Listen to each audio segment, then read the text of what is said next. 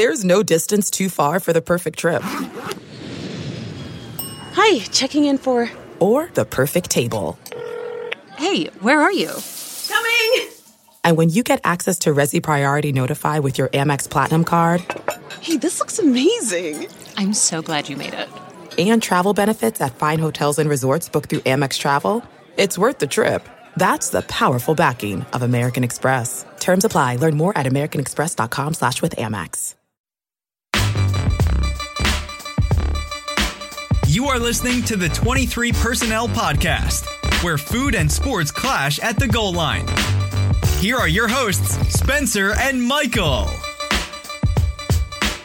right, everybody, welcome back to another episode of the 23 Personnel Podcast, episode 180. I wish we were making a 180-degree turn from the football program, but that's not what we're doing tonight. I'm your host, Spencer, joined by Michael. I am clapping off camera because what a sell. What a way to open that episode with the 180. I'm going to be over here trying not to talk about the Case 150 steam tractor that I watched YouTube videos on today. I guess we'll actually talk about some sports and some esports. We may talk some farming simulator at the end. Yeah, but you never know. Esports gets farming sim on there. These guys up in Germany do, like, they'll stream tournaments. I'm not sure how you do a tournament in farm sim. Have you not watched any? I've actually watched. They're like some of it. 6 hours. And I've only watched a couple of the matches. And I assume it's like you try to make as much money and harvest as much as you can in the allotted time. I don't know, man. That's wild. Basically it. But I can't commit 6 hours to watch somebody live stream farm sim. I'll just watch a couple of the matches. I think sometimes they'll have the highlights and you can kind of get the gist of it. I think it's a 10 or 12 minute round, but it's exactly like you said. Anyway, we should probably move on. Maybe we could save this for later. All right. So we're going to talk about basketball. The season rolls on. We got a couple of injury updates, schedule predictions, projections, reviews and previews, football. We're going to at least talk about some 2020 stats. Football wrap up. Yeah. Recap. Memoriam. What is happening, what isn't happening, things we've heard, things we haven't heard, and then look at, I guess, the Big 12 schedule because, you know, back in July when we got the schedule, it's like, hey, look, we're going to be playing in December. We've never played in December before, we being Texas Tech. Like, we've never played this late. And like, as much as I wanted that kind of exposure, because, you know, that, like, typically that first weekend in December is championship weekend. All the championship games are playing. Texas Tech is usually done. But with all of the dang games that got canceled and Texas Tech surprisingly got through all 10 games without having to reschedule, there is like a full slate of games this upcoming Saturday on the 12th, and Tech isn't playing because they were able to get through their schedule on time. Yeah, it's bizarre. It just kind of feels like the same thing that we've experienced the last several years where Tech had their weird bye week after Thanksgiving. At the last week of the schedule, Tech is on a bye week. And that wasn't how it was initially planned. That's how it's working out. Yep. That's how it's going out with all the makeups and everything. So it's, of course, a weird ending, but you know, nothing too crazy considering the year. Yeah. So we'll look at the Big 12 standings. We'll answer now what, because that's kind of what I the little preview text I put on the last episode that we did, the instant reaction over Kansas. We will go through our preseason prediction tracker, show you where we were right, where we were wrong, why we're upset over getting to the 4-6 record we picked 4 months ago. Yeah. And then talk about what we learned. Guys, if you want to follow us on Twitter, the show can be found at 23 Personnel. You can follow me, Spencer, at Punts Suck. 2 S's there. Recently did an update on the Avatar. Had to drop Jonathan Garibay. Sorry, dude. When you go 1 for 4, you got to go. Well, I think he ended up 3 for 3. Or 3 for 6. I mean, whatever it was. Yeah, whatever. He still missed 3. He missed a few, but they were all, anyway, Go ahead. They were all 40-yard plus. Yeah, I understand. Yeah, we talked about that. At Michael_LBK for Michael. You can follow us on Instagram at 23 Personnel Podcast. You can pick up your 23 Personnel merch at teespring.com/store/23 Personnel Podcast.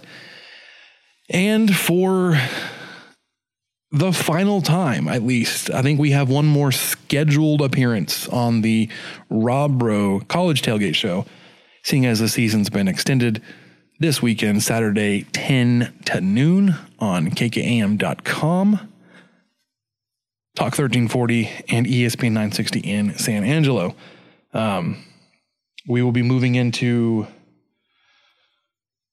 football recaps, basketball. Michael and I will be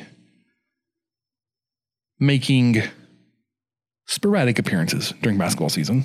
I think no commitments set at the moment. We're going to hand the reins off to KU fan, podcast mate of Rob Bro, Clint, to tackle the tip-off basketball. So we can still preserve our expertise somewhere, because if we talk too much about basketball, you guys know this, we're exposed. Woo. Yeah. Big exposed area. Speaking of basketball, let's get there. But first, guys, the wait is over. Football's in full effect, with many teams strutting their stuff. You might not be at a game this year, but you can still be in on the action at BetOnline. BetOnline is going the extra mile to make sure you can get in on everything imaginable this season, from game spreads and totals to team, player, and coaching props. BetOnline gives you more options to wager than any place online. Head to BetOnline today and use promo code Armchair to take advantage of all the great sign-up bonuses. BetOnline, your online sportsbook experts. So, Michael. Yes. Let's talk the round ball. Yes. Gosh, this chair sucks. Here comes Stevenson. Spins. And it is stuck back by the freshman sensation Smith. Pass over the top of McCormick and a crowd stripped by Owens. Moretti on the run. Bounce pass. Here's Culver. Evans. Yes! Game over. Mooney with a crossover and the lob to Owens. Now the shot clock is at 3. Mooney spins, fires. Oh, he got it to go. Edwards with a 3. Good! What a shot, Kyler Edwards. Moretti doubled into Tariq. Owens who puts it down. Moretti. Odiasi crowbars it in. Shot clock down to 5. Got the screen. Here's a 3. Good! Culver got the separation. Oh, big shot. Stepping up big time. Dagger. Culver with the dish. Odiase. And one. He can tie it at the line. That's it. There's a new member of the Final Four Club, and they hail from Lubbock, Texas. All right, so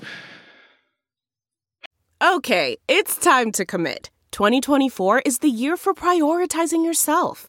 Begin your new smile journey with Byte, and you could start seeing results in just 2 to 3 weeks.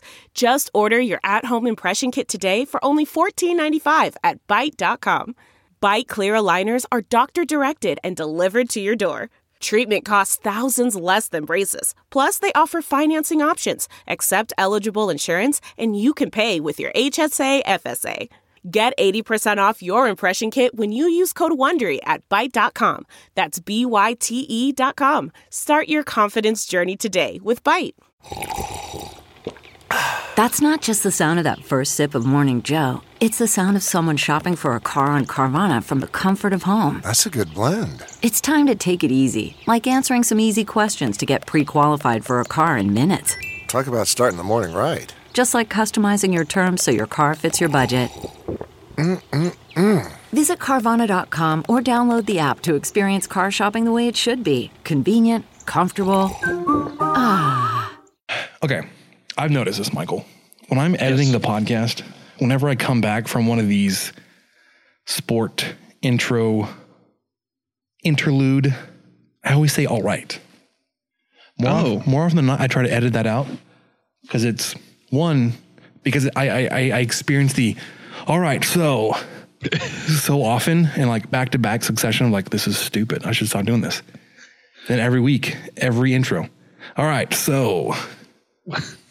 Well, maybe that's your thing. That's your signature thing. That's you're looking live. But it's your drinking game if you listen to the podcast. Every time someone says, all right, so take a drink. I'm sure there's several things I say that I repeat quite a bit. And I don't need to hear what they are. That's fine. No one has to tell me. I want to preserve I can that. Go on without knowing. Preserve that glass ceiling or house, whatever you want to call it. Glass ceiling? Not glass ceiling. No, it's like the glass house. Glass house, sink ships passing in the night. Loose lips. Yeah, something like that. All right. I think we got it. I almost said so right there. I said, all right, so there it is. Dang it. That's a good sequitur. Injury updates. We all saw the weird, not directly involved with the play. Terrence Shannon rolled his ankle. He stepped on a player's foot away from the ball this past weekend and rolled his ankle. Chris Beard did say it's a high ankle sprain, which is no bueno. But he did indicate after x-rays that there wasn't a break, which is what I think we saw with McLean Carter. When he had his high ankle sprain, he actually broke bone doing it, which kept him out so long. Shannon, Beard said, could be out a game, could be out a week, could be out a few weeks. It's one of those really weird things where that kind of ankle sprain is tough. Like I said, it usually involves a break of a bone, which doesn't sound like a high ankle sprain. It sounds like you broke your leg. But sure, yeah. He did give a quick update on McCullough. He said, we're not quite ready to get to day yet. Still in the boot. But he said he indicated he's getting closer to that point. Now, obviously, when he comes back, he's still not going to be, mid-season 2019 form. But his presence is definitely going to be felt on the court.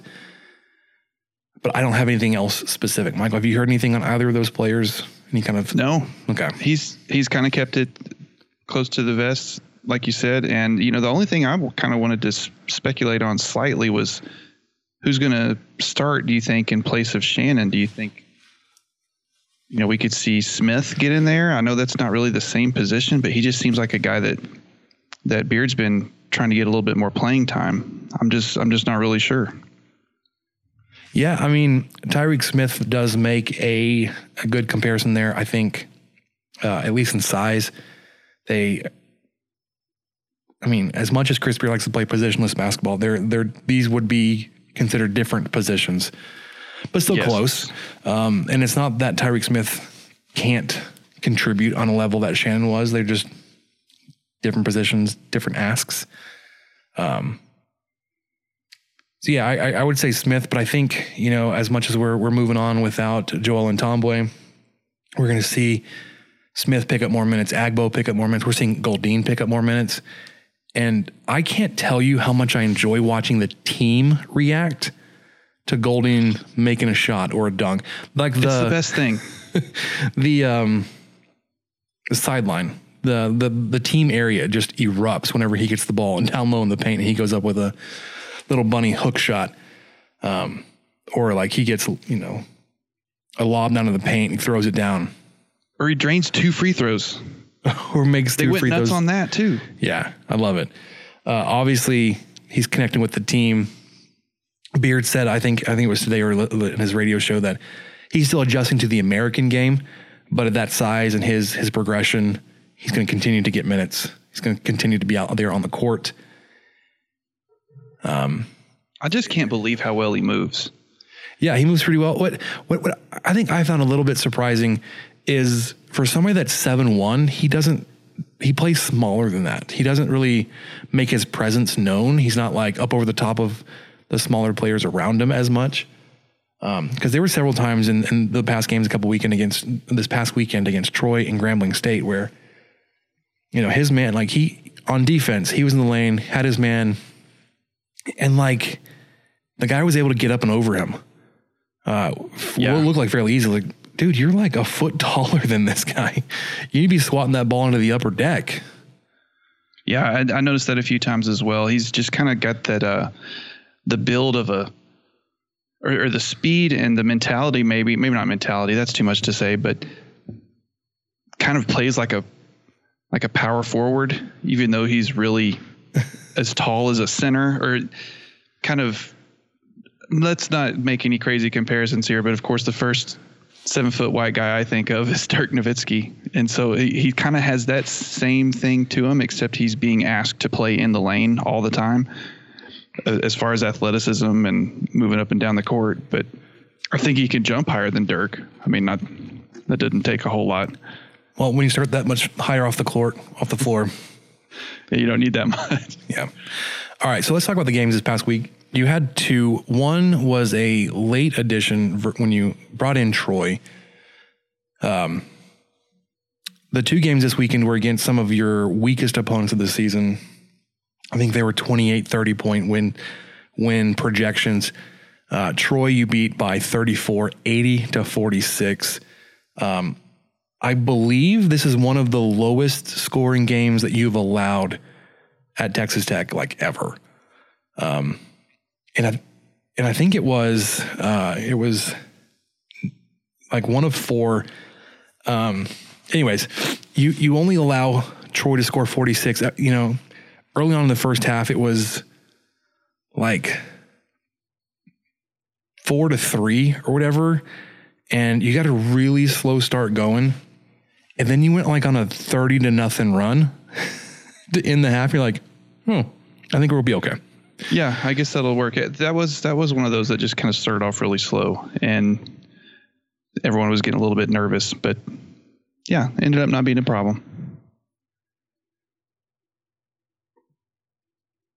Yeah, I had some stats clicked in there, but I think I accidentally clicked the same game on two stats.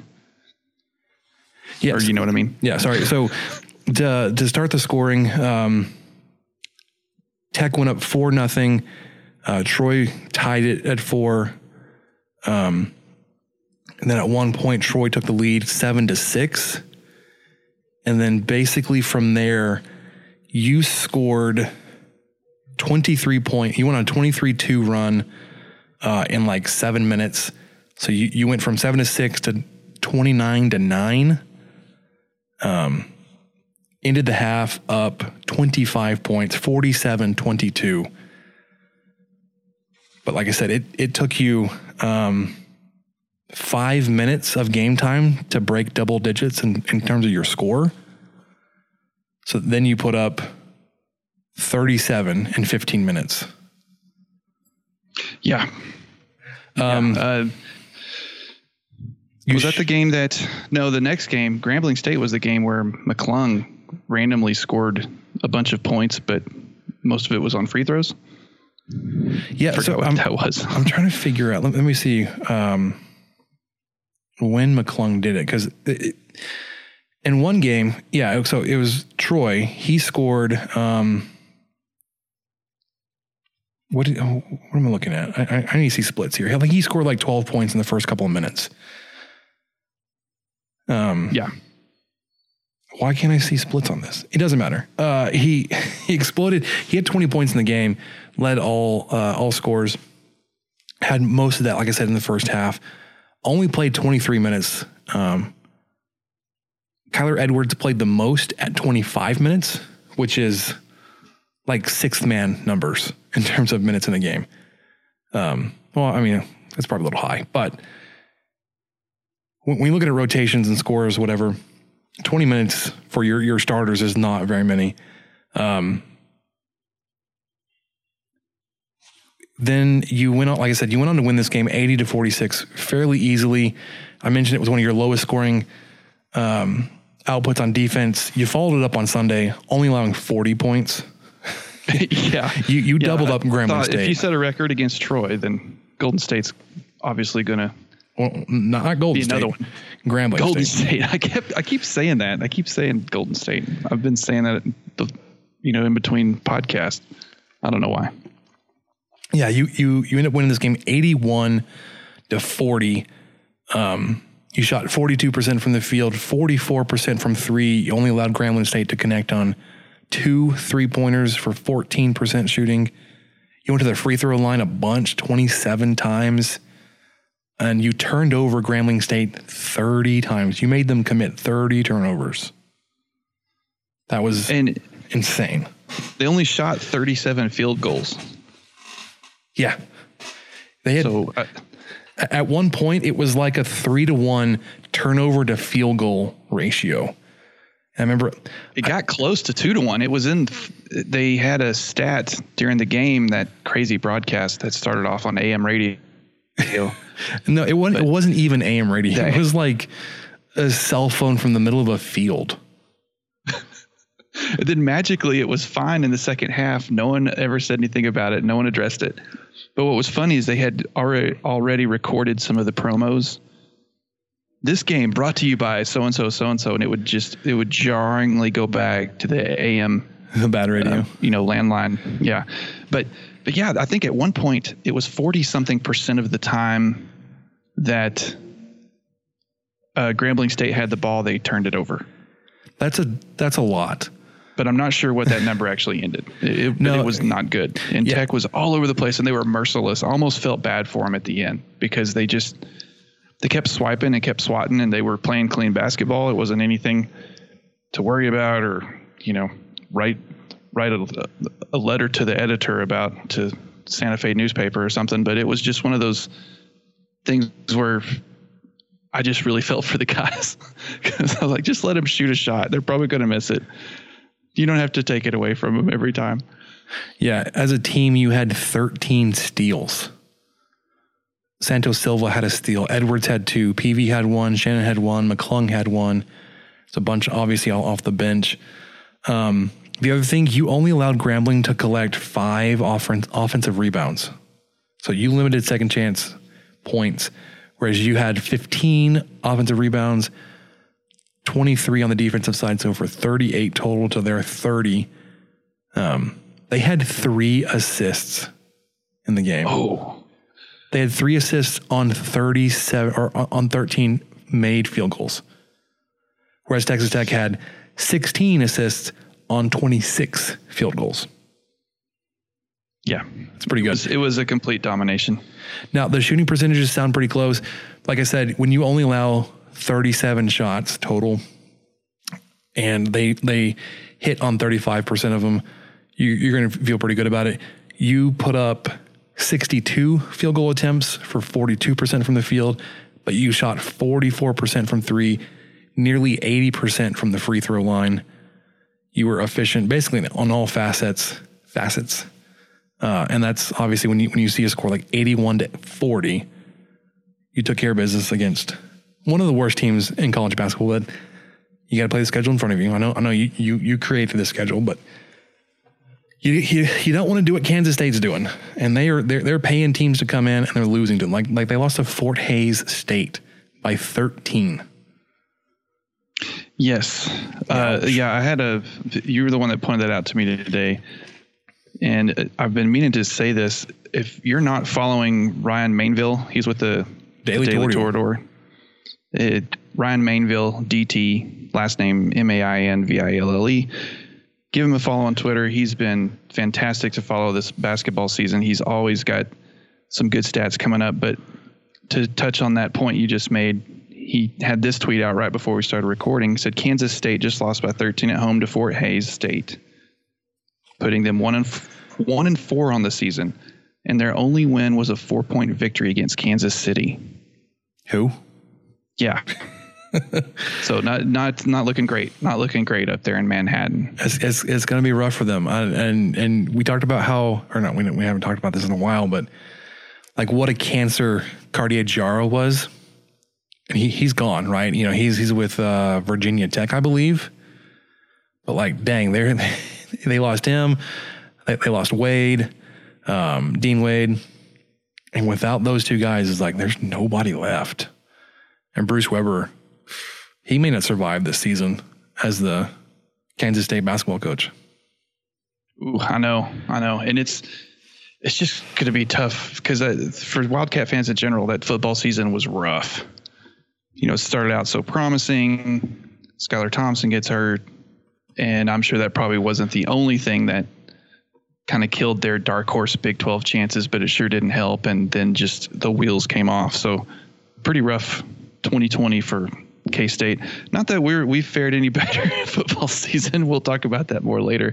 We're actually categorically worse, but at least there's Tech basketball for now that's going strong and steamrolling the teams they're supposed to steamroll. And as we head into the last 2 games of non-conference before playing Kansas, I think it's here. Yeah, you've got conference play starting in about a week. 2 more non-conference games, and then you'll get the game against LSU in about a month. But really quickly, talking about Kansas State, Ken Pom has them as 152nd team in the country. I'm trying to see other teams around, so Abilene Christian, who's coming in this week, 127th. Stephen F. Austin, statistically better than K-State, and I wouldn't doubt that right now. And that's no slight to Abilene Christian either. No, it's talking about just how bad Kansas State is. All right, Ken Pom for Texas Tech, holding strong at 5. Haslametrics again holding strong for Tech at number 3.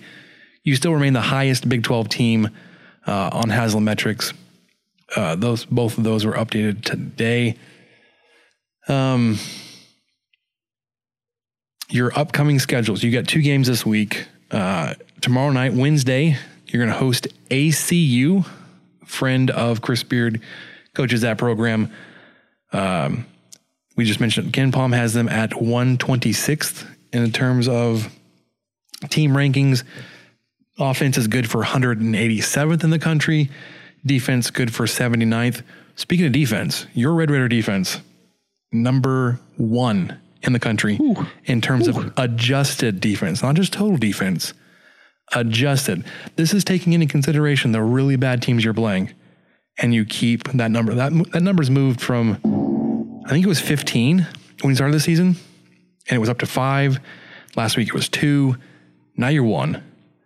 Your tempo still remains fairly slow, good for 264. I want to keep looking at that just to make sure that when we play teams that are really outmatched, they don't play a really fast game that you can kind of say, hey, look out, they're going to try to run on you. ACU plays at 71.7 possessions to your 70.3, so fairly close. Texas A&M, Corpus Christi, 71.3. So neither of these teams are going to try to get out and run on you. They're going to play the same kind of shot clock that Texas Tech does. The projection for this game for ACU has, at least according to Haslametrics, Texas Tech winning by nearly 20 points, 75-57. The thing to watch, though, this is something that's been coming out a little bit and getting some attention. ACU forces a ton of turnovers. Now, as much as we talked about when you forced Grambling State into 30 turnovers, how crazy that was, they are averaging 25 turnovers a game. Gosh. They're averaging 25. So, yeah, they're a solid team, man. Outside of, St. John's and Houston, this was the other one that I thought, well, this is going to test our guys the most coming into the season. In terms of leaders in forced turnover, I saw this tweet from Cooper Watson at Cooper T. Watson today, the 8th at 12:15. Leaders in forced turnovers, Stephen F. Austin, Florida State, Wake Forest, NC State. Number 5 is Abilene Christian. Clemson, then Texas Tech at 28.9. The St. John's team you mentioned that we were supposed to play, they're at 28.0 at 10th. But there's a big gap. So Abilene Christian's at 32.3 forced turnover rate. Clemson at 31, and then Texas Tech 28.9. So there's a little bit of a gap between Clemson and Texas Tech at 6 and 7. So it could be a fight. You're going to try to get all up in each other's faces. You're going to try to force a lot of turnovers. It could be ugly, really. Like, you're going to be honest, there could be a lot of turnovers in this game. Well, and I think Seth, he posted in our Slack chat today, he was probably working on his preview a little bit. they're kind of an odd team. They have 2 guards under 6 feet, and then their high scorer is a 7-footer, which makes sense. Like if that's where you have the size and skill, like just give it to your big man, because at 7 feet, like you're gonna have a size advantage on a team that you're probably going to be overmatched like most times at like on the most nights out on the court. I can't talk, which is ironic that I want to have a podcast. But yeah, their leading scorer, they're like, hey, teams have problems defending 7-foot big men. Get the ball to him down low and let him just wreck shop. That's what they're doing. So props for taking advantage of what you have. But that's why I'm kind of wondering if Smith will crack the starting lineup. I mean, money should be on Burton probably, but that's kind of where I'm at with Smith coming in. Of course, he seems like a guy who may thrive coming off the bench. I just don't know. I just really like him. I want to see him play more. I want to see Golding playing more. And I understand that like you can't just say, well, he's got a 7-footer. I'm going to put my 7-footer out there. Right. That's not how it works always, No, but I mean, you got to get his feet wet. You got to try to continue to build him up. Get him ready to play some minutes in conference play. So that would be interesting.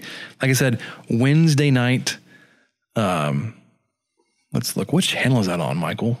That is on ESPN Plus at 6 p.m. So make sure you've got your ESPN Plus subscription intact. The A&M Corpus Christi game, however, it's at 1 p.m. on Saturday, but I think it won't be broadcast. I have yet to see anything, even from Texas Tech TV or anything like that. And, since it's in Frisco, I'm sure that's a lot harder, especially now, to get a camera crew down there from Lubbock even. So I'd imagine that one, you got to be sitting around a radio or get the app and listen to the game at 1 p.m. on Saturday.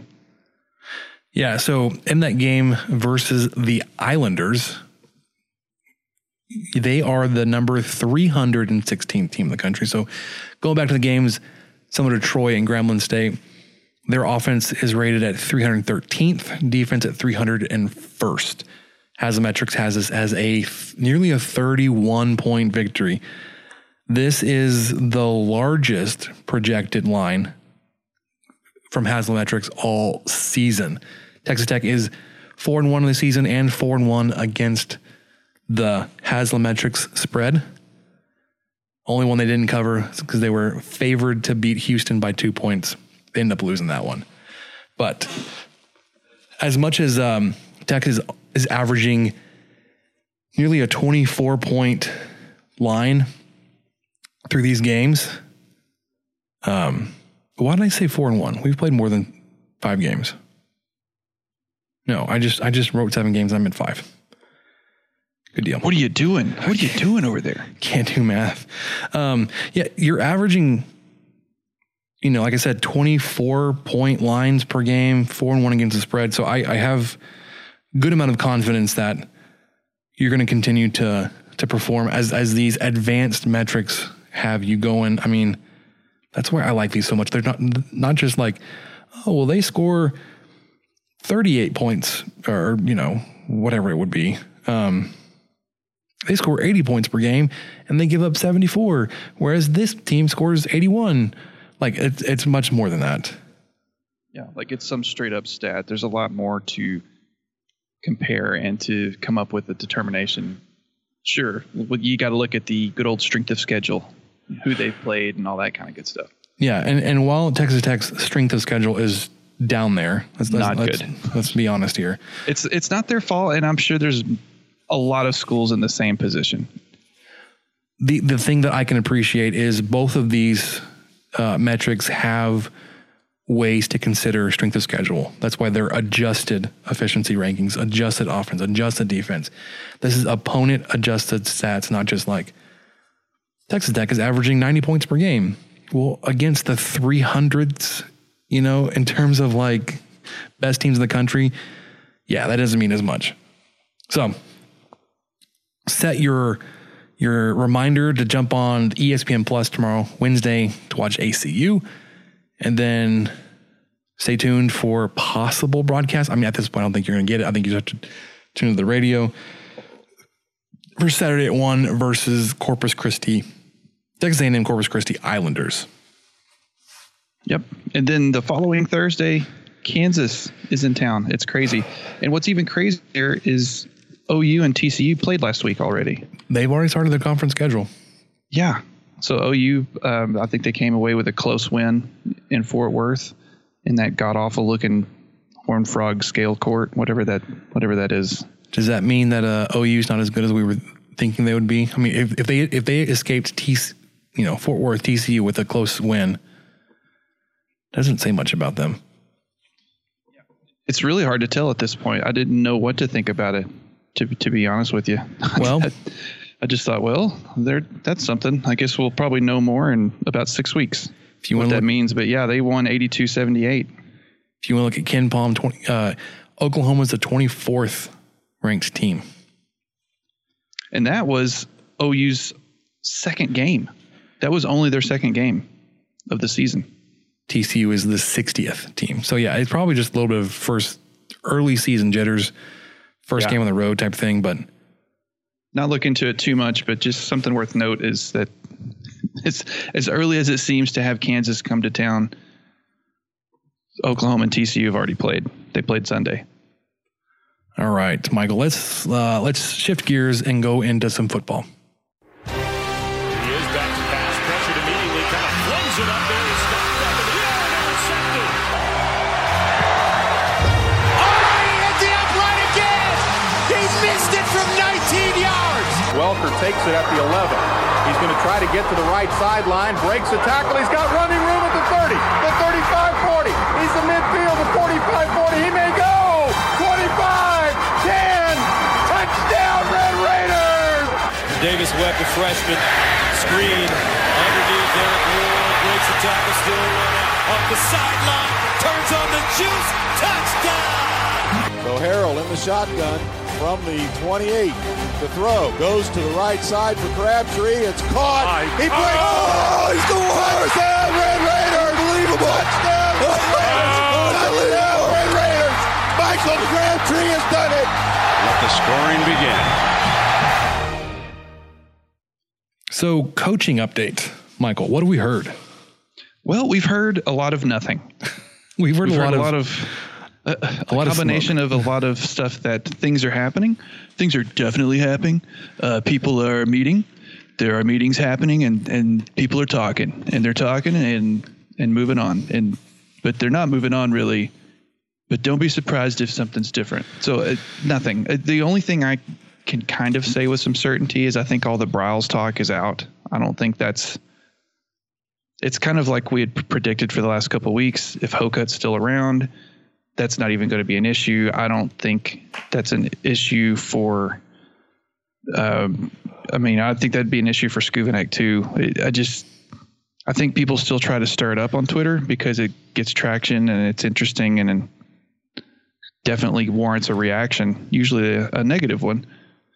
But I think that's just out the window. So now we're just kind of, what do you know? Have you heard anything, Spencer? Well, so when we were talking about that, I would want something to be like some kind of tracker, like this person said this was happening for sure on Sunday. It's Tuesday. Or there was some kind of big team meeting on Monday.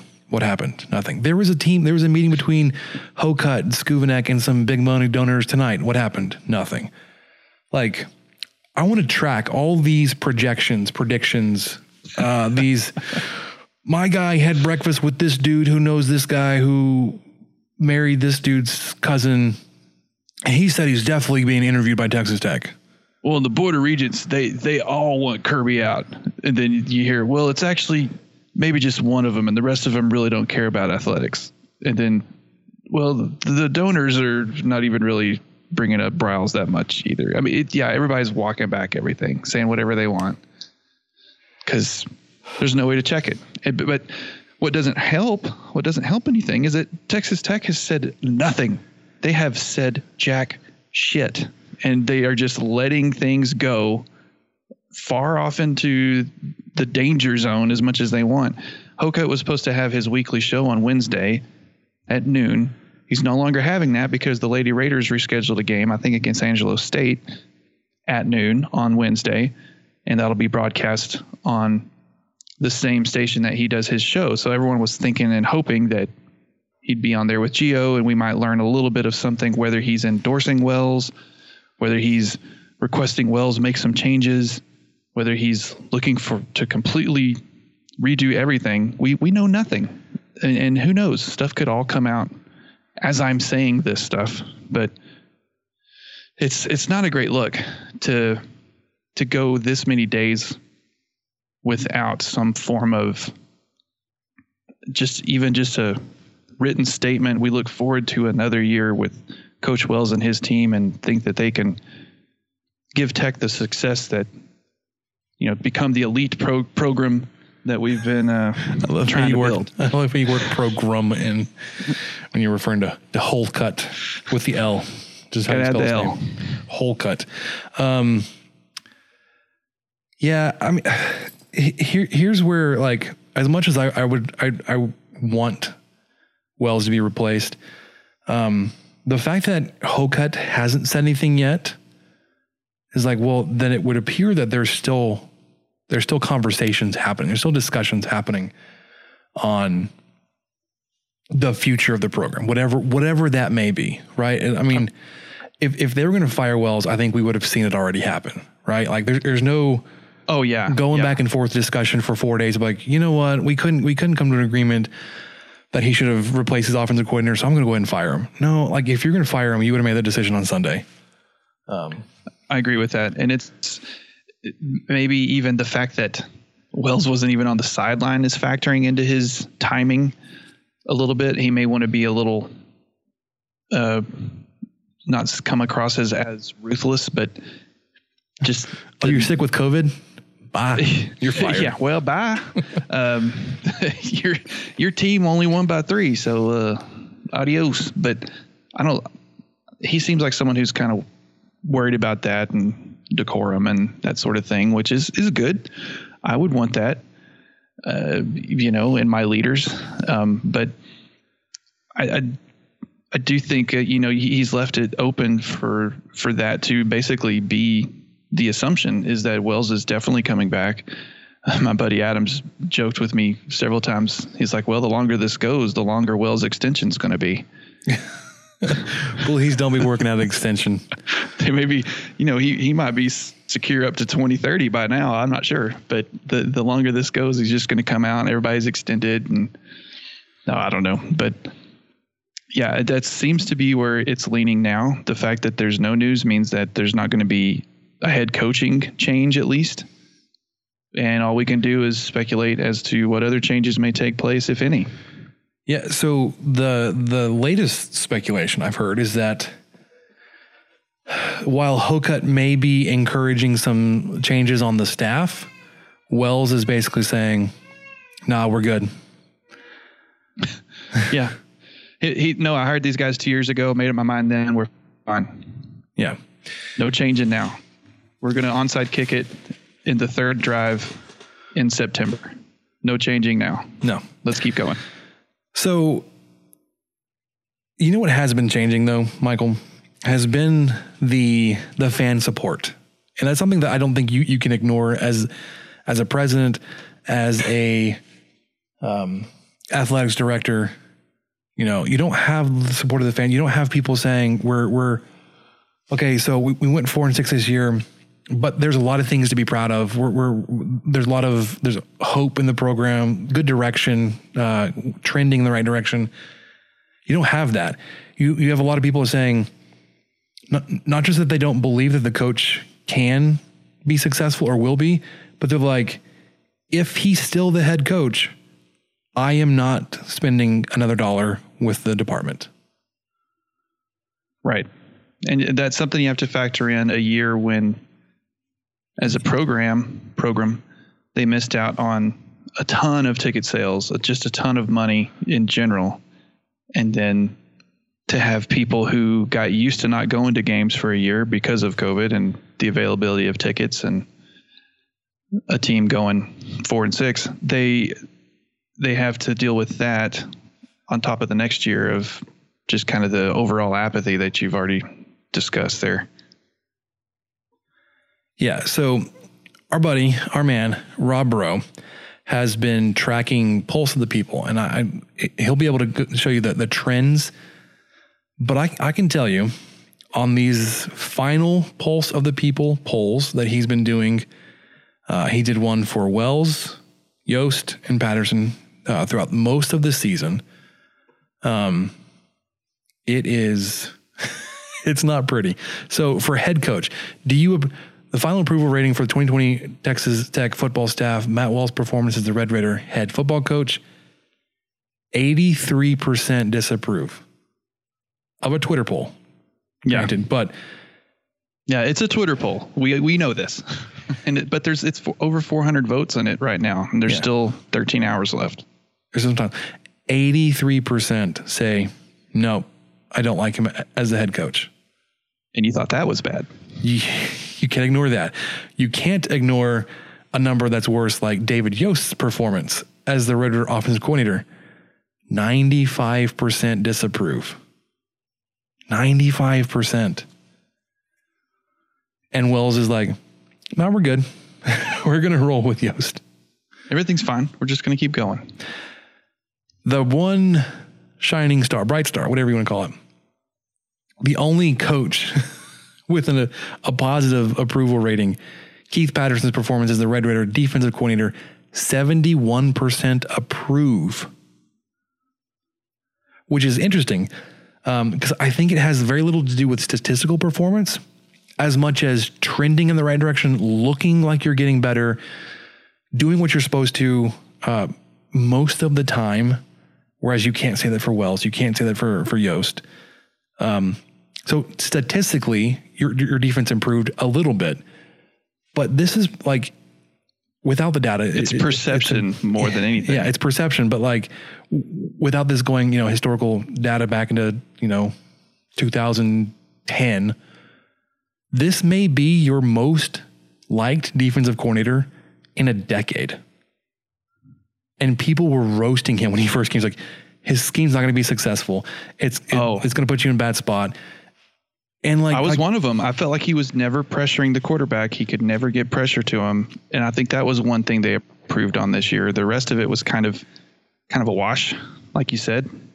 But they're probably things were worse in areas and some things were better, but I do think they were more effective at pressuring the quarterback. And as if they didn't have that crazy Houston Baptist game, the pass defense would have been pretty decent. That sets you up for a bad start because you started off like dead last and you stayed there for a while. You had performances against TCU, Baylor, and Kansas that greatly helped your pass rating. But yeah, 71% for defensive coordinator approval rating at Texas Tech. You take that. That shows our expectations are low. It is. It does. We're just like, don't give up. What did they end up giving up? And I know you're going to go over it a little bit later, but it was close to 40 points a game. Okay, don't give up 45. Which is what you did in 2016. Yeah, don't give up 45 points per game, and we'll probably, build a statue for you at some point. Yeah, because going back to the perception, I think what it was like when you go back and look at the games and if you're going to take clips out of our post game instant reactions. We hardly ever said the defense lost you that game. Maybe Texas, right? When they went prevent and gave up 15 points in 3 minutes. Every other game, you're like, your defense did well enough to keep you in that game, which is not something you could have said for 9 out of 10 games in any season before 2009.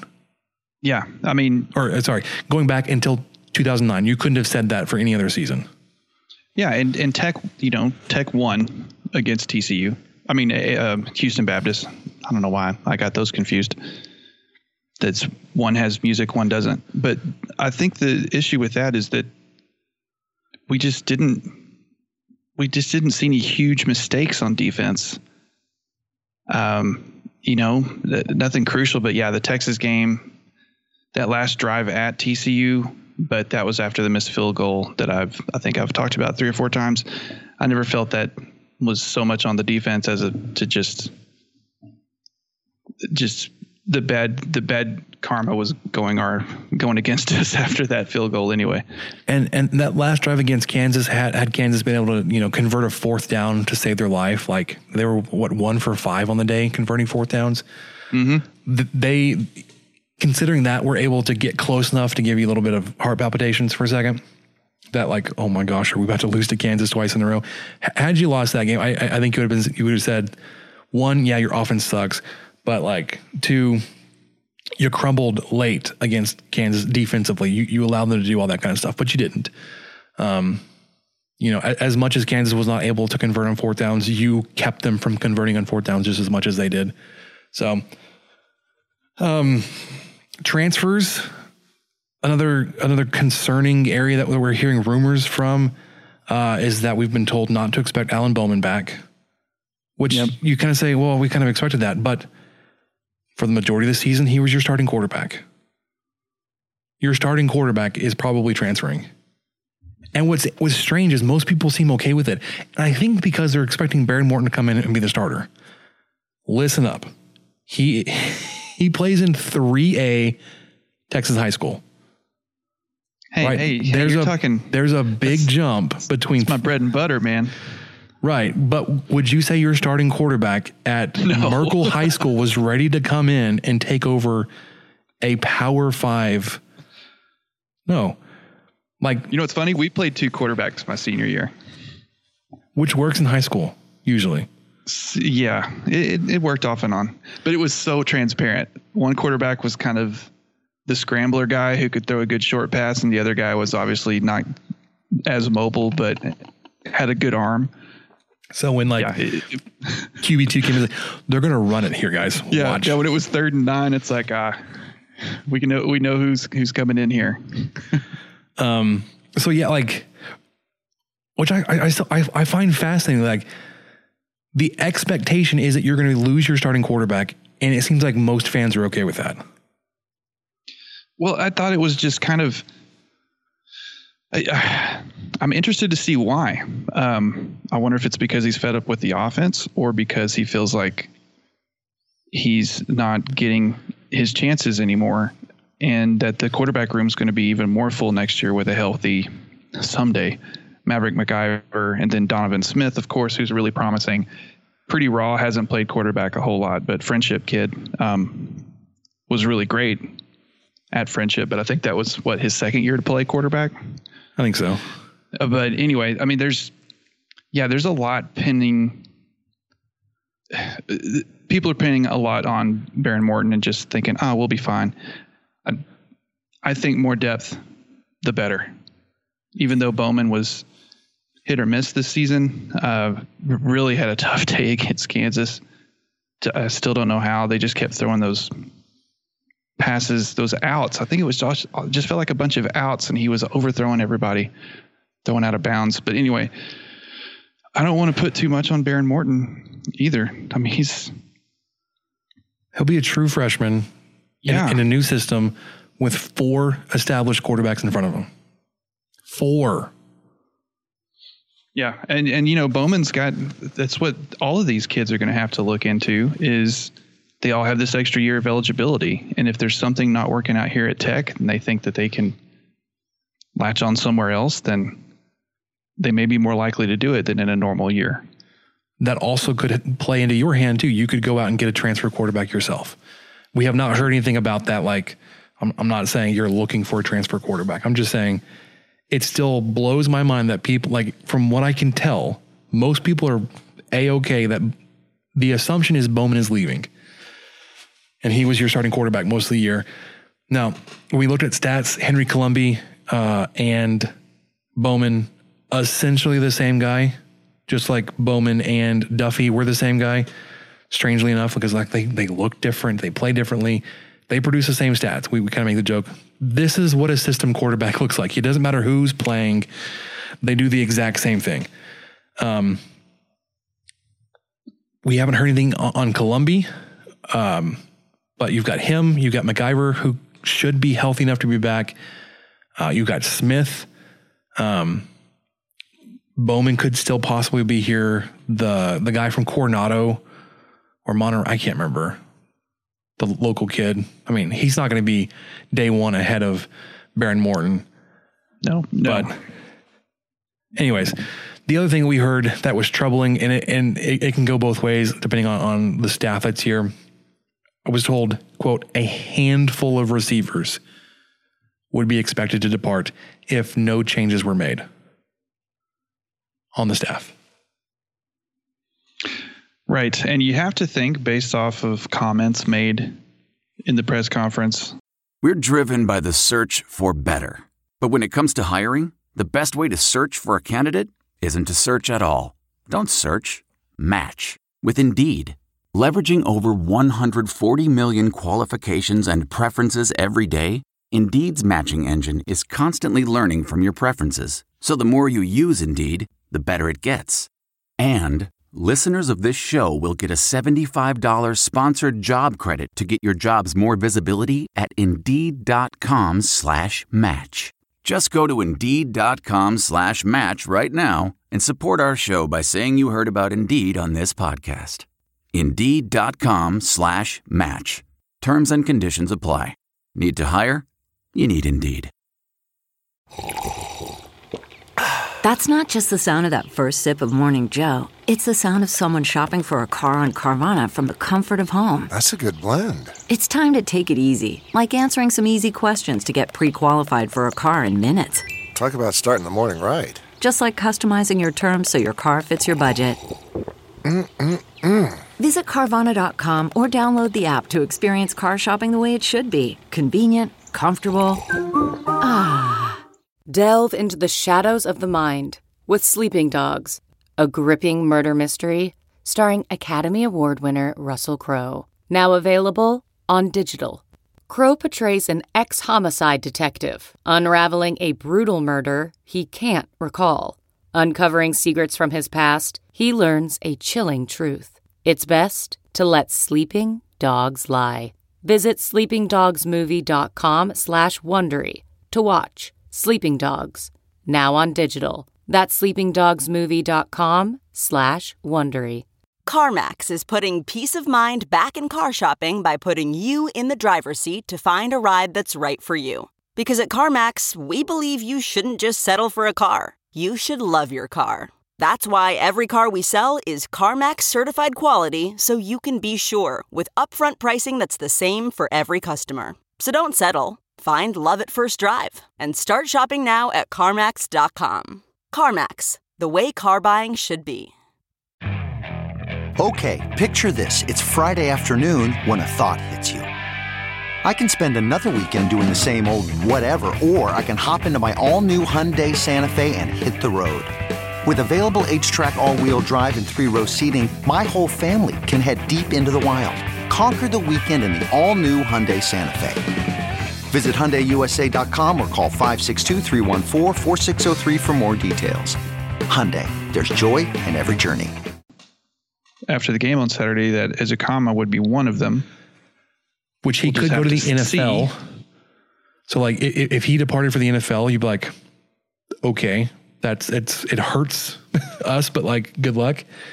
Whereas, like, if you were entering the transfer portal just to leave, I'd be like, ouch.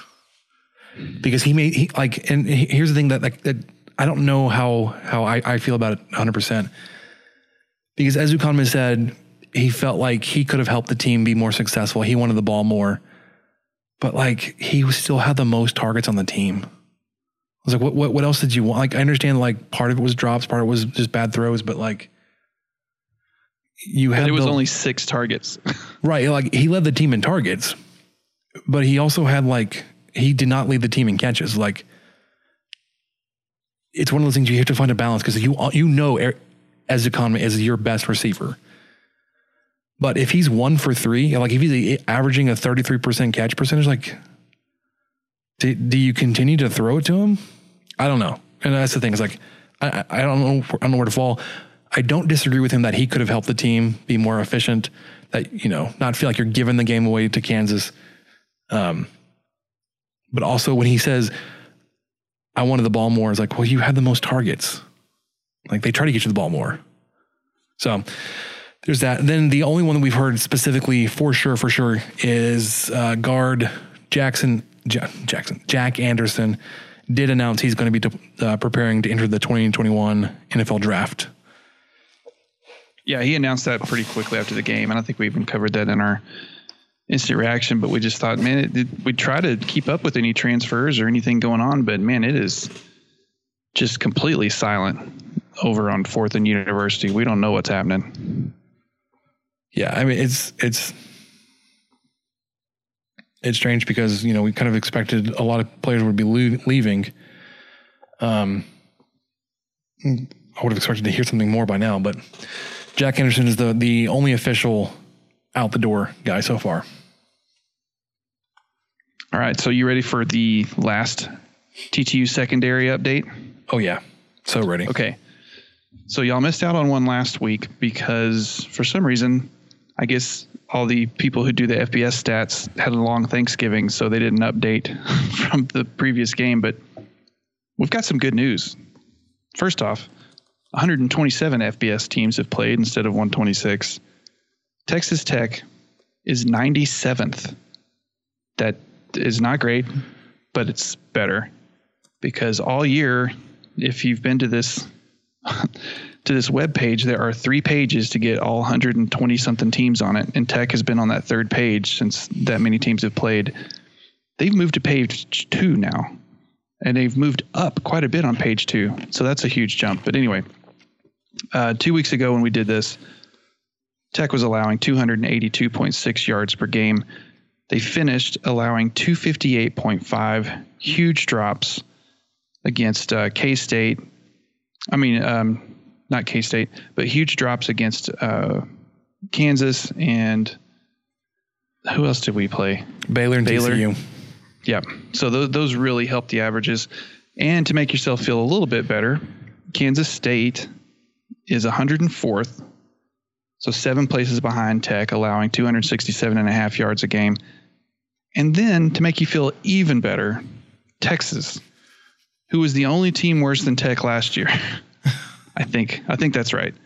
DBU continues to be worse than Tech this year. Yeah. They are 111th on the year. They are averaging 274 yards passing per game. They have 1 game left against Kansas, but I think Kansas has had quite a few positive COVID tests. So I don't know how Kansas chance that game may not be played. I'm not sure yet. So I'm not sure how Kansas. Where it ends. So sorry, I'm not sure how Kansas has been able to field a team most of the year. It feels like they're rolling with 30 guys. That's what hurt so much last week too. Was I didn't realize it. And I don't think we mentioned it either. But for those of you who didn't know, I think Kansas was missing 30 something guys on their roster. I think they had 50 and change. And then they still had 8 in-game injuries too. Oh gosh, they were dropping like flies. Yeah, it was that's what made that game even more frustrating. Yeah, I think the number I saw was 35. They were missing 35 players. And they, like I said, had at least 8 guys go down. 2 or 3 of them looked like they were very serious. One of them was carted off with like neck brace. He was checked out and being, mostly okay. He was able to travel home with the team. But man. Well, I mean, to go from the lowest of lows in football, which are injuries, to the highest of highs, which would be possibly winning a big bet. Oh, the wait is finally over. There it is. Football is in full effect with many teams shredding their stuff. You may not be at a game this year, but you can still be in on the action at BetOnline. BetOnline's going the extra mile to make sure you can get in on everything imaginable this season, from game spreads and totals to team, player, and coaching props. BetOnline gives you more options to wager than any place online. Head to BetOnline today and use promo code ARMCHAIR to take advantages of all of the great sign-up bonuses. That's promo code ARMCHAIR, ARMCHAIR. BetOnline, your online sportsbook experts. If you were following along with the Rob Bro College Tailgate Show picks that we gave out through the 10 weeks we've been doing this, your boy Spencer here was a cool 50 and 50. I would have broken even. If you followed my advice, you would have lost no money. you would have made no money. You would have lost the house, but then you would have won it right back. Assuming you made the same monetary level bet on everything. Sure. Michael, not that far behind, 48-52. Rob leading the pack, 55-45. So if you want solid betting advice to go with BetOnline, listen to Rob Rowe. Yeah, sounds like after how many weeks have we done this? Like 11 or 9? I can't remember, but 10. We've done 10. We've done 10. Oh yeah, because it's exactly 100 games we picked. We picked 10 a week, so that makes sense. Yeah, Rob's statistically better than both of us. Well, hold on. I need to update. He picked Texas Tech basketball to go -70 last weekend. That did not pan combined out. men's and women's teams. So he goes 5-5, where Michael and I went 6-4. Support for the 23 Personnel Podcast comes from Manscaped, who is the best in men's below the belt grooming. The holidays are here. Have you made your wish list yet? I have. Our sponsor today has the #1 wished for gift of the year, Manscaped, the best in men's below and above the belt grooming. Manscaped is here to ensure you're taking care of your manhood and your nose hairs with their new Performance Package. Ho, ho, ho, fellas. Naughty or nice. 'Tis the season to, you got it, perform. You are in luck because the Manscaped Performance Package is the ultimate men's hygiene bundle and makes the perfect gift. Imagine opening an attractive box that says, your balls will thank you, with the most sought after gadgets and scents a person could find. Nothing says pride like opening a box that says your balls will thank you in front of your mom. Let me tell you. Yeah, it's a Christmas miracle.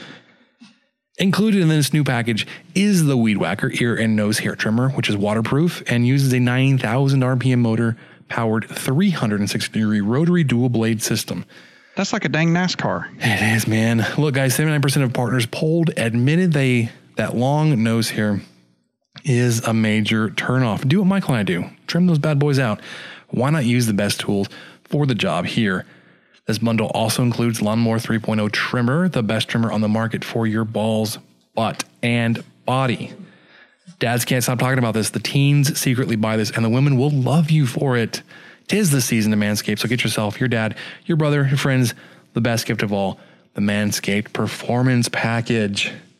Get 20% off plus free shipping with code armchair at manscaped.com. Thank you, Manscaped, for making our holes look sexy. Get 20% off and free shipping with code armchair at manscaped.com. I shouldn't have looked at Michael. That's 20% off with free shipping at manscaped.com. Use code armchair. What are you waiting for? Go whack your weeds and make Santa proud. Dang it, Michael. You cracked there.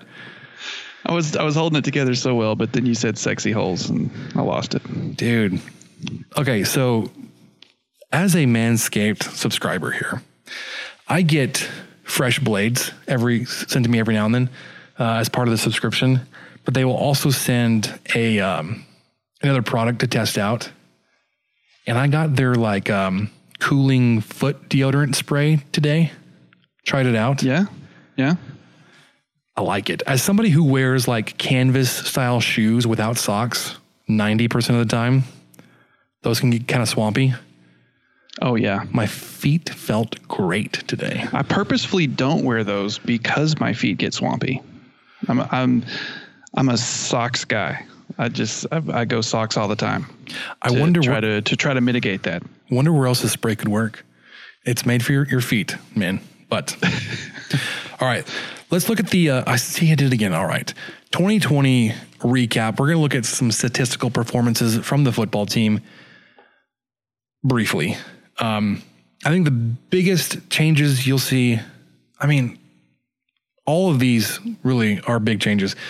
Your pass yards per game way down this year, only 266 per game, 18 touchdowns, 11 interceptions. Whereas your rush yards per game went way up. You ran the ball 165 yards a game and 17 touchdowns. That's almost even Steven on the touchdowns there. Yeah, and like that when I did the math on that 165 yards per game felt like 50 yards too many. But then I looked back and SaRodorick Thompson had 600 yards. Xavier White had 400. Taj Brooks almost had 300. Like guys were getting the ball and doing good things. Now, those 35 touchdowns were good for 29 points per game. That is the lowest it's been 20 years. It's a while. I couldn't even tell you when Texas Tech has scored fewer than 30 points. It's lower than last year. Oh, for sure. And then the other thing that's concerning, third down conversion percentage, just under 37%. So only converting on 1 out of every 3 third downs is not going to help your offense out. Usually starts with just weird play calls on first and second down that get you no yards, put you behind the chains, third and long, into low percentage plays. Or the strange, like, inexplicable, your receivers run a route short of the yard to gain on third down and get tackled right where they stand. It's like, that feels like a fairly easy thing to fix. Like, that seemed to happen a lot this year, and especially Saturday. That feels like a coachable moment. So, like, whether that's Joel Fulani, who's a receivers coach, Luke Wells, inside receivers and tight ends coach, David Yost, like, hey, like, you need to be aware of down and distance. So, like, it's third down, you run your route, make sure you get past the line to gain, and then break your route off to whatever it needs to be. There were so many times, like I said, this weekend, but also throughout the season, where it felt like you would run your route a yard short and get tackled and not convert the first down. Defense, Michael already gave you the update on passing yards under 260 yards per game. That's down like 200 yards from a few years ago. That's, you can't ask for more than that.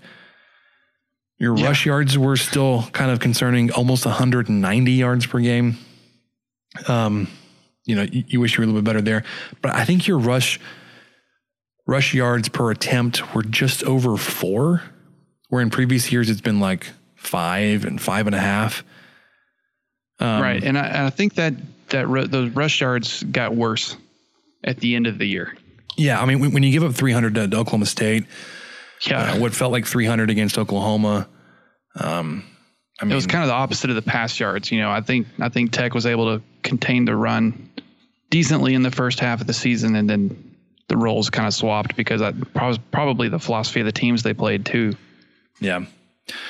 The concerning thing here is you gave up a touchdown more per game on defense than you were able to score on offense. You gave up 36.6 points per game. I mean, as a sub 500 team, giving up more points than you score is kind of, you know, how it works. Third down, you allowed teams to convert more than 41% of the time. So as much as we talked about the approval rating for Keith Patterson, the numbers don't really hold that out, but it's the perception. It felt like you were in games. The defense did not have anything to do with, like, you weren't getting blown out early on. You're like, our defense can't stop anything. There were long stretches of games where you felt like, had your defense been from 2018, 2017, you're like, we're not in this game anymore. But that wasn't the case. So, yeah, and I think I would even say that there were more individual standouts on defense than on offense, at least consistently. Yeah, I mean, Schooler was always making plays. Merriweather, Eli Howard had a pretty good year up until he was hurt or opted out, whatever happened there. McPherson was on top of every single fumble. The Fields made some good plays. I can't remember if I mentioned Schooler or not. I probably did. But there were a lot of standouts on defense, but the offense it was not consistent enough to get Vasher involved ever. Ezukama was rarely involved. Carter was involved as much as he could be until he was hurt. You know, Rigdon was very quiet. He was hurt too. It just, we had 2 different quarterbacks start. Yeah, it was just a rotating door. The only thing with the running backs, that was the most concrete group of guys that we got to see every week. So when you mentioned TJ Vasher, I wanted to go back and look really quickly. He had 227 receiving yards this year. Yikes. His low year previous to this, I mean, outside of his true freshman year when he only caught 2 passes, was last year at 515. So he had fewer than half as many yards this year than he did in his otherwise worst year. 2018, he had almost 700 yards. 2017, he had 545. So 545, 687, 515, 227. It'd be really tough to see or to not picture him on that list we mentioned earlier of possible players who could be looking elsewhere. Yeah. You know, I know that part of it's he's struggled to get on the field here and there, but I don't remember them throwing the ball to him at all, hardly in the last 6 weeks. No, I don't think so. Whereas your leader in Eric Ezukanma, 750 receiving yards, had 664 last year. And then 2018 was his true freshman year. He caught 2 passes for 48 yards, including that one for 44-yard touchdown against Houston, I think it was, or Lamar. Anyways, just think of beauty. So yeah, the bowl game outlook, more that I hear talked about it, sounds more and more like Texas Tech would not participate in a bowl game this year. Texas Tech may not be invited to a bowl game. We had a few more canceled. So we're up to 11 now. So Redbox, Hawaii, Bahamas, Holiday, Quick Lane, Pinstripe, Sun, Fenway were the games we talked about last time. Now we've got the Celebration, Las Vegas, and LA Bowls all have been canceled. Yep. So, I mean, quick math, less bowls, less chance a 4 and 6 team gets invited. Yeah. So the only thing I really want to talk about with the AP Top 25 is just related to the college football playoff, and I know they're not the same rankings, is that Ohio State just had their 6th game, the game they needed to qualify for the Big Ten title game. They had it canceled. Yeah, by Michigan. Michigan. So they, I mean, no blood loss there, or what? No lost blood there? What's the thing? I don't remember. Yeah. I mean, maybe that helps John Harbaugh. Lost. Love lost? Yeah. Yeah, that's it. I don't know why I brought blood into it. Like I said, the interesting thing is now they're at 5-0. They're 1 game shy of qualifying for their conference title game. There have been lots of people talking about the possibility of the Big Ten adjusting that rule and letting them participate anyways. But then you get all the outrage of teams who are like, and rightfully so, Baylor and TCU from a few years ago, where they were left out of the playoff because they had 1 fewer data point. When they're talking about like, you had 12 games compared to these teams that have 13, which instigated the Big 12 adding back the conference championship game. Mm-hmm. Now we'd be talking about teams that have played 9, 10, 12 games and a team that's played 5. And this was always going to be the issue coming up at this time anyway. And any game they lose, it makes it look even worse. And then, of course, the Big Ten had that stipulation for the championship game. They can't change that. They can't do it. No. I wouldn't be surprised if they did, but they just can't. The best thing that could happen would be the playoff committee adding 4 more teams and go to like an 8-team format.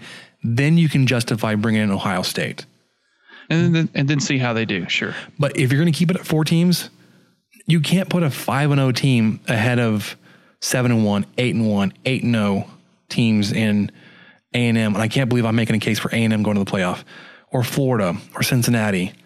Coastal Carolina, I don't like at 10-0, I mean, they're not going to make it. But, I mean, they're ranked 11th. But like, expand the playoff to 8 teams. I'm making a case for Coastal Carolina to get in, especially with how they handled BYU this weekend. Liberty, 9-1 Liberty, 22nd in the country. Anyways, that's what I had. The Big 12 schedule this weekend, like we mentioned, I guess we talked about this past weekend. Texas Tech defeats Kansas. We know that. It's a really crappy game. Not as crappy as Texas just beating up on Kansas State 69-31. That got out of hand fast. Yeah, I think it was a 7-point spread. And it was a 17-point game at the end of the first. TCU somehow beat Oklahoma State by a touchdown in Fort Worth, 29-22. Iowa State blew out West Virginia 42-6. They had essentially secured their spot in the the conference championship game last week, and then went and did this against West Virginia. Baylor somehow was able to hold back Oklahoma, only allowed them to score 27 points. Baylor loses this game 14-27. But I don't think OU scored till right before halftime, or maybe they may have kicked a field goal, but I don't think they got into the end zone till right before halftime. So that does set the conference championship game, even though we have 8 teams in action this upcoming weekend. Iowa State and Oklahoma will face off on the 19th. This weekend, you've got Oklahoma traveling to West Virginia, Texas going up to Lawrence to face Kansas, Oklahoma State going to Baylor, and then Louisiana Tech playing TCU. So I said 8 teams. 7 teams are in action this weekend because TCU was able to add a non-conference game to their schedule. So any of those games you're looking forward to, Michael? This weekend, no. I can't help but be that guy that's just, the championship's already decided. So what?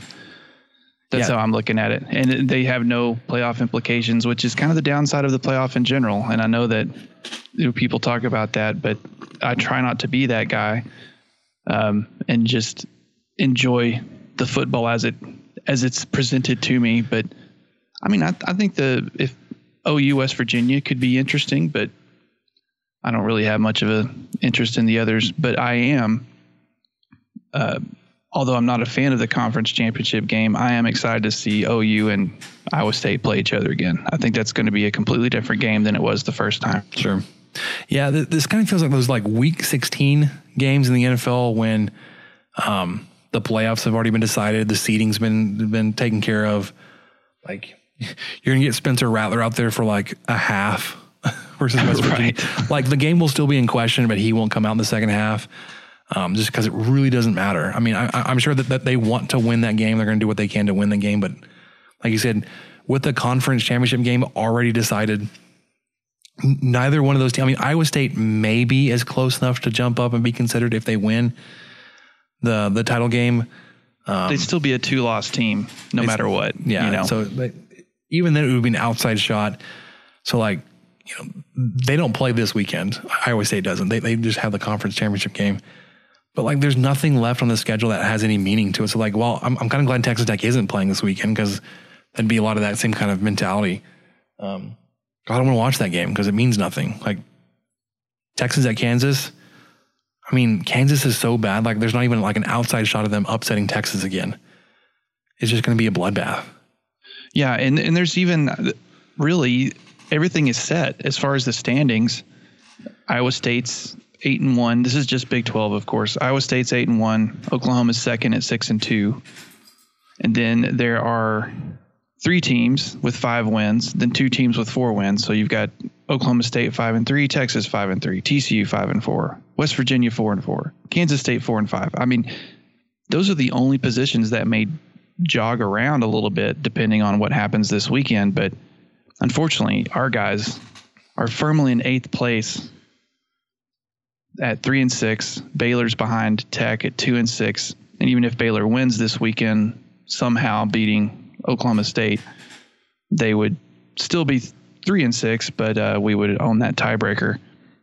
And then Kansas is, of course, last at 0-8. So Tech's going to finish 8th no matter what.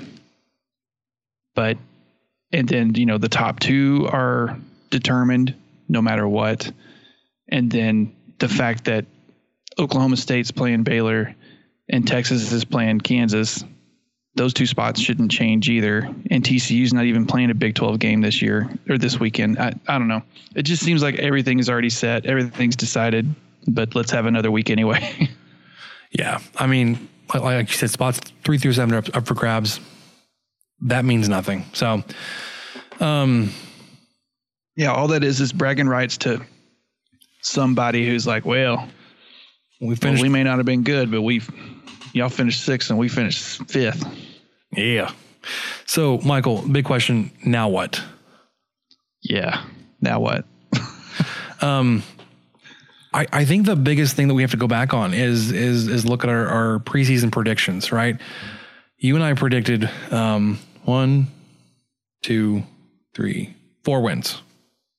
Yeah, that was it. You and I both predicted 4 wins. We got to 4 wins. But it's that perception again that like Texas Tech was not like, this is who they were expected to be, right? They were expected to be 9th in the conference. You're going to finish 8th. Win 4 or 5 games, probably 4. You win 4 games.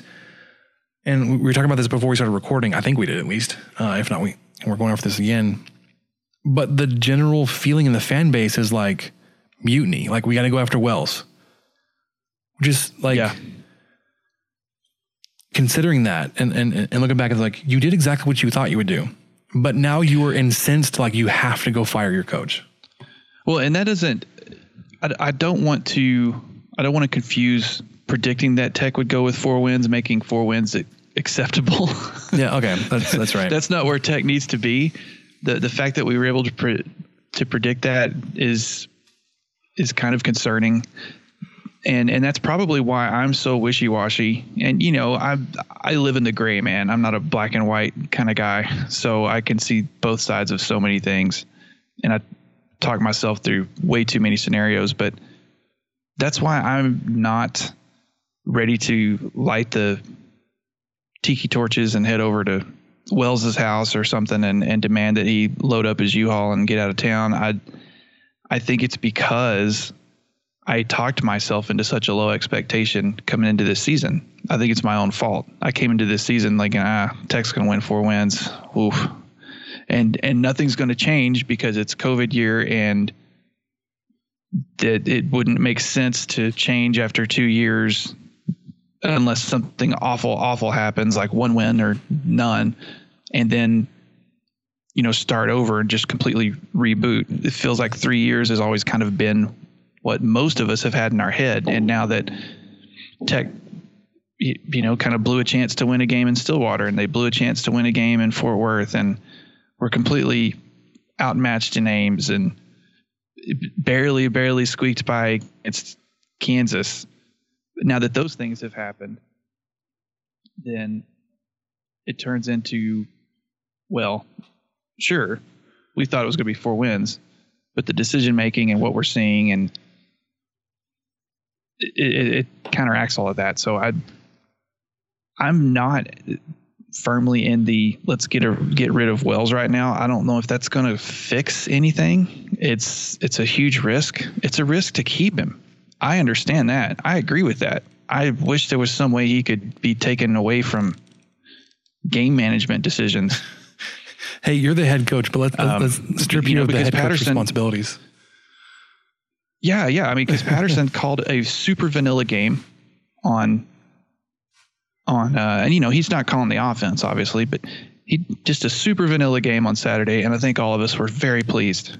We were just tickled that, you know, there wasn't a fake punt or something on one of those, on that 4th down scramble where Bowman ran for 4 yards or something. There wasn't some fake punt that got squashed 7 yards behind the line of scrimmage or something. So I'm kind of just in the mindset of this is where roughly, not exactly how I thought we'd get here, but this is roughly where I thought Tech would be, and that more people would be on board with giving Wells another chance because they saw what we did and saw that it's going to be about a 4-win season. It's going to be rough.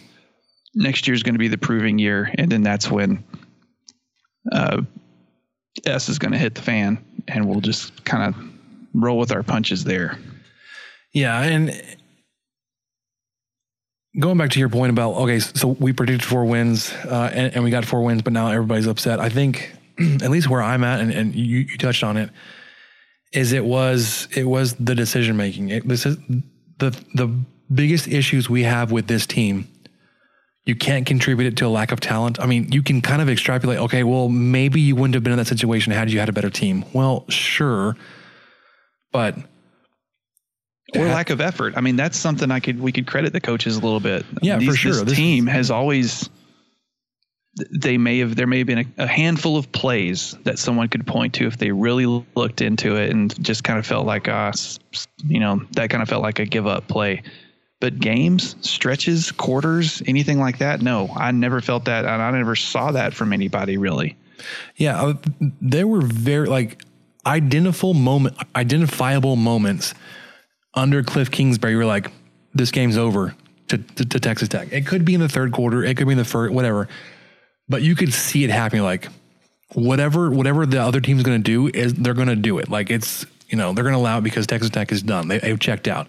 You have not seen that at all this year, which is a huge positive. That's one of those mental aspects of the game. You're like, well, how do you turn that around? Like, how do you turn around penalties? How do you turn around not giving up on the team? Both of those things were huge wins in my book this year for Wells and Texas Tech. But also, like I said, the problems that we have with the team, you can't say, well, they're due to a lack of talent, or you didn't have the preparation because of COVID. So like you're just unprepared going to this game. Like, well, everybody had the same circumstances you did, but not everybody was making the same decisions that make you question whether or not your coach is suitable to be coaching at this level. So I think the biggest thing for me is the decision-making from the head coach, sticking with things that shouldn't have, or at least not reevaluating the circumstances. Like, hey, maybe we hold off on that onside kick versus Oklahoma State. Maybe we figure out that like we do or we don't have a field goal kicker. Don't go back and forth on that like for so long. Like, don't show no confidence in your kicker and then put them out there in a spot that you've predetermined you're going to have to kick something. So there was a lot of stuff. I wasn't happy with it. I wasn't happy with all that. Basically where I'm at is, and maybe it is apathy. Maybe that's the bad part of it, is I'm not to the point where I am demanding he be fired. I am to the point where if he's fired, fine. If he's not, that's what I expected would happen anyway. So I'm not going to get too worked up about it. And then I would like to see a change in the offense somehow, whether it's a coordinator position or bringing in a co-OC or something. I just don't feel like this offense is productive, and definitely not as productive as we've been led to believe that it can be. And, the special teams, back to what you said too, that's not a great look to have a kicker like Garibay, who up until Saturday had been perfect, and have him on the bench for half the year and not attempt a field goal for 6 weeks because you can't trust the guy that's your kicker until you've trot him out there to try to win the game against TCU. So, or not even win the game, but get the 3 points before you need the 7. I don't even know. So strange. So that's just kind of where I'm at. I think a lot of people are more firmly in one place or the other, but if y'all have listened to this long enough, I have a bad habit of not being firmly in one place or the other. Yeah, I'm with you on that, and that I go back and forth a lot, or I forget what I said and I end up changing my mind, and I end up sitting on the fence or taking both sides. But at this point, it just feels like we know what Wells and Yost are, and if we're not getting rid of Wells, I could accept that if we're going to try to modify the offense. I know a lot of people are saying, well, you can't get somebody in here for 1 year. They're not going to hitch their wagon to Wells. That's not how, you're not going to change, offenses in 1 year. But teams do turn around one side of the ball in 1 year under new coordinators. Like you've got time to install a system, coach to it, how you have the personnel to run it, and put yourself in the best position to win. You have talent. You would hope that the guy you hire is not going to force round peg, square hole, or whatever. They're going to force feed their system. So, at the very least, I would want a new offensive coordinator. We've discussed this before. I'm not tied to a specific system. I think if we don't see Coastal Carolina's staff poached by somebody, I'm going to follow them in 2021, especially on the offensive side, because I think their version of the triple option run, at least, is fascinating, interesting, innovative to me. I don't have coaching suggestions to replace Yost. There are a lot of people that you could throw out and you can come up with arguments for and against, like Harrell or Cumbie or any number of air raid type guys. I'd just be like, well, that would just be Kingsbury 2.0, or they don't have enough experience, or blah, blah, blah, whatever. I just want to see effort made to making a change, because what we saw this year in offense, while it appears Wells is going to commit to his guys and not make a change, it just wasn't good enough. You can't score less than 30 points a game and give up 36. And as much as that may be on your defense, scoring 29 points a game at Texas Tech is not acceptable. That's not something that fans have come to expect because of the 20 years under Leach and Tuberville/Brown and Kingsbury. You just have a higher standard of that. And you have the talent to do it, I think, on offense. Yeah, and you still have the brand and the cachet to say that this is what we do, to get playmakers who can catch the ball, who can make moves with the ball, who can throw the ball. You know, you have the recruiting tool, but it's dwindling. It's getting harder and harder to say, yeah, come to Tech, we throw the ball all over the place, when you average 260 yards a game. Yeah, and running for 170, which that's fine. It felt like times this year you didn't have an offensive identity. Like, find what you are, whether, it's with a new coach or you get very serious about, maintaining Wells again. I keep saying Wells when I mean Yost. And we talked about, the possibility of losing players and recruits, losing fan support. But if that's the way you're going to go, you definitely have to be committed to it. You have to be, this is what we're going to do. With the understanding that, like, if 2020 is repeated in 2021, there is absolutely no expectation that you're returning again. So that's where I'm at with that. Yep, me too, which is kind of nowhere. Yeah. For me anyway, speaking for myself. All right, Michael, let's get to some questions. Now, are these really the questions that I was called here to answer? Who's in the box? Oh, what's in the box? I'm Ron Burgundy. Damn it! Who typed a question mark on the teleprompter? You want answers? I think I'm entitled. You want answers? I want the truth! You can't handle the truth! All right, we had a couple questions come in. Tristan McGonigal from, I'm blanking on the podcast name. Talking Tech, bro. Talking Tech. Thank you. Gosh, it's been a long day. He said, thought I was the only one noticing the silence. You had a very nice tweet. You said, it is time. Tonight, we'll discuss how Tech has decided to go all cone of silence on the football program and the last of non-con basketball. What's your sports Christmas wish? Send in those questions and comments. So he said, I thought I was alone in noticing the silence. Realistic wish, new offensive coordinator and special teams coach. Keep the DC. I'm okay with all three of those you bet. Wishes. The wish list. Anthony Lynn has a mutual departure from LAC to Texas Tech. I don't think, I think he's an NFL lifer type guy. I don't think he's going to be coming back to college. I don't think he's coached in college. It's a wish list. Well, sure. It's a wish list. And he said, if not, Graham Harrell comes home instead. I would assume as an offensive coordinator, not head coach. The problem is his current position, while at USC as offensive coordinator, would be hard to get him away from that, even to Texas Tech. But he says this job needs a hero that wants it. Well, I think wants it. Yeah, Harold everyone would, and myself included, would be a little bit hesitant just because of how things went with Kingsbury. And, personally, I don't want to go through how attached I was to the success of our head football coach, because I was truly, I defended him until probably until after he was fired. Probably still do sometimes. But yeah, I'm not sure. I'm not so sure about Harrell. I personally think Lynn would be great, but like you, Spencer, even though this is a wish list, it may not be even the genie may go, I don't know about that. Yeah. even Santa may turn that one back. But because I think you're right. He's been in the NFL for so long that's probably where he'll still be in some form or fashion if he's let go.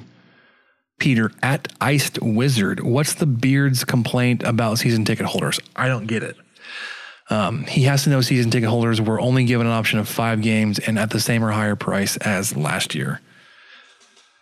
Yeah, I mean, was it about attendance? I didn't fully see the comments, Peter, but I vaguely know what you're talking about. I know he was pleading for people to fill the seats, and that he may have mentioned something during that. Is that what you saw, Spencer? Yeah, and I think tied to that was that if, as a season ticket holder, if you can't make it to the game, give the ticket or do something. Yeah. Was to make sure that seat was going to be filled, which I think we've done really good. Texas Tech has been really good at doing that in previous years, but not so good this year.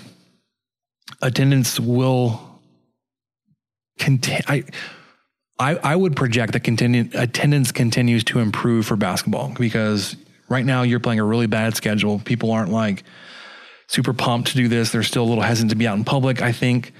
The students were all gone before the season started. The students are gone. They're not coming back till, middle January. So, the atmosphere that we've come to know and expect is not going to be there. And I think part of that may be keeping people away too. It's not the same experience they're going to because, the United Supermarkets Arena gets rocking, especially when you're hosting top teams like Baylor, Kansas, West Virginia.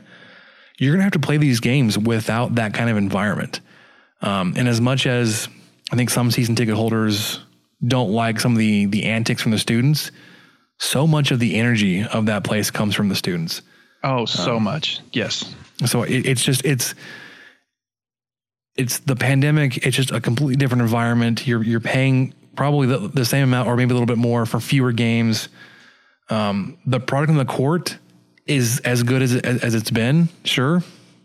But there's so much more than just the game itself, especially at an electric environment like the USA. So, I mean, I can understand Beard wanting people to be there and also understand the difficulties that people are facing to getting there. Right, because I mean, and I guess the good thing is with the tickets, they're all electronic now. You can swap them somehow to somebody, but that also seems like a pain because I feel like you need way more information about someone to give them a ticket than you used to. Yeah. But, I mean, that's just how things are now, I guess. But I understand, I'm sure the 5 games that you got, I doubt you got to pick them. And there might be some people from out of town who just buy season tickets and they try to make it when they can. I'm sure Beard understands most of that, but I bet he's just trying to get people to fill the seats and may not have thought too much about it. Yeah. So let's wrap this up and get to what we learned. What did we learn, Palmer? I don't know, sir. I don't know either. One of our longer episodes that we've done since the summer, I think. We just had lots to get through. Because, basketball. Yeah, got to do the remembrance of football. Yeah, I mean, if this was only football, it would still be like an hour-long podcast. We've got basketball that is in full effect. So, Michael, in full effect. What do we learn? Well, some basketball teams are strutting their stuff early. Namely Texas Tech, that defense, man. We talked a little bit about it when we first started recording, but Farming Simulator, a game that Spencer and I both quite enjoy. I've been playing that game for a year now. I just realized that. It's right at a year. I started this month last year, I think. And they've released a new free DLC about precision farming where you can take soil samples and send them to the lab, and they'll tell you where you need to apply lime or where you need to apply fertilizer or manure. I mean, exactly where, and you can get super in depth. And it just came out today, so I've been quite enjoying that. What little I got to play with it before we recorded, but it's just such a fun game. That's all I learned is there's new DLC. It's free. There's all sorts of new mods and DLC in this game that are free. So if anybody's looking to spend $40 for Christmas, get Farming Simulator. No free ads. We're not endorsed by them. They could care less about Texas Tech football. Bunch of Germans over there. They don't care at all. They couldn't. But anyway, it's a blast of a game. It's just you lose yourself for hours, and your spouse and your children wonder where you are, but eventually you come back out of the fugue state of farming and resume life. What did you learn? So it was posted in our Slack chat, but it was about the deadliest days in American history. Oh, you learned this in pretty real time. Yeah. So these are singular days, not like, because some of these include wars and that kind of thing, but the day that certain battles happened. So like the deadliest day in American history so far still is the Galveston hurricane of like 1900, I believe. And they estimate 8,000 people were killed that day. The Battle of Antietam, there was a day where the American 3,600 lives were lost. September 11th, just under 3,000. And then here's where it gets wild.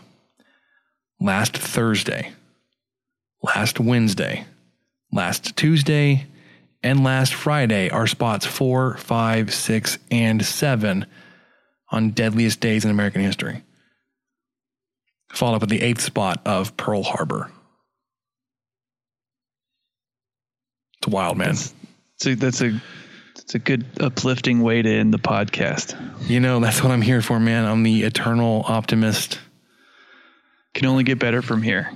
That's one way to look at it. So, all right, we've been at this for almost 2 hours now. I'm going to see if I can go play some Farming Sim on the new DLC tonight. Yes. After I get this podcast edited and uploaded, there will not be an instant reaction podcast this weekend. We probably won't pick those back up until conference basketball games. And even then, not every game, because I cannot commit to 3 podcasts a week. I just can't. Nor can I. I have other Farming Simulator to play. I've got other commitments. There's the new DLC. I got to figure this out. Got to figure out what kind of the soil composition, if it's loamy, sandy, clay. It's sandy loamy clay. It's I don't even know if that's right. pH and lime requirements. It's fertilization and all good times. So we will do instant reaction podcast during basketball season. It may not be as regularly scheduled as we did with football, but those will still be happening. I can just say this next week, you get 1 podcast. Enjoy. Take in these basketball games. Enjoy the break off from very disappointing Texas Tech football season. For Michael, I'm Spencer. We'll catch you next time. Thank you for listening to the 23 Personnel Podcast and sharing our fandom for the Texas Tech Red Raiders. You can connect with us on Twitter at 23personnel, Spencer at Puntsuck, and Michael at Michael_LBK. And find even more great content over on StakingThePlains.com. Help us out by rating the show and leaving a review on iTunes and subscribe on whatever channel you listen to podcasts. Remember to tell your friends about the show. The guys will be back next week with another episode. And until then, guns up and let the tortillas fly.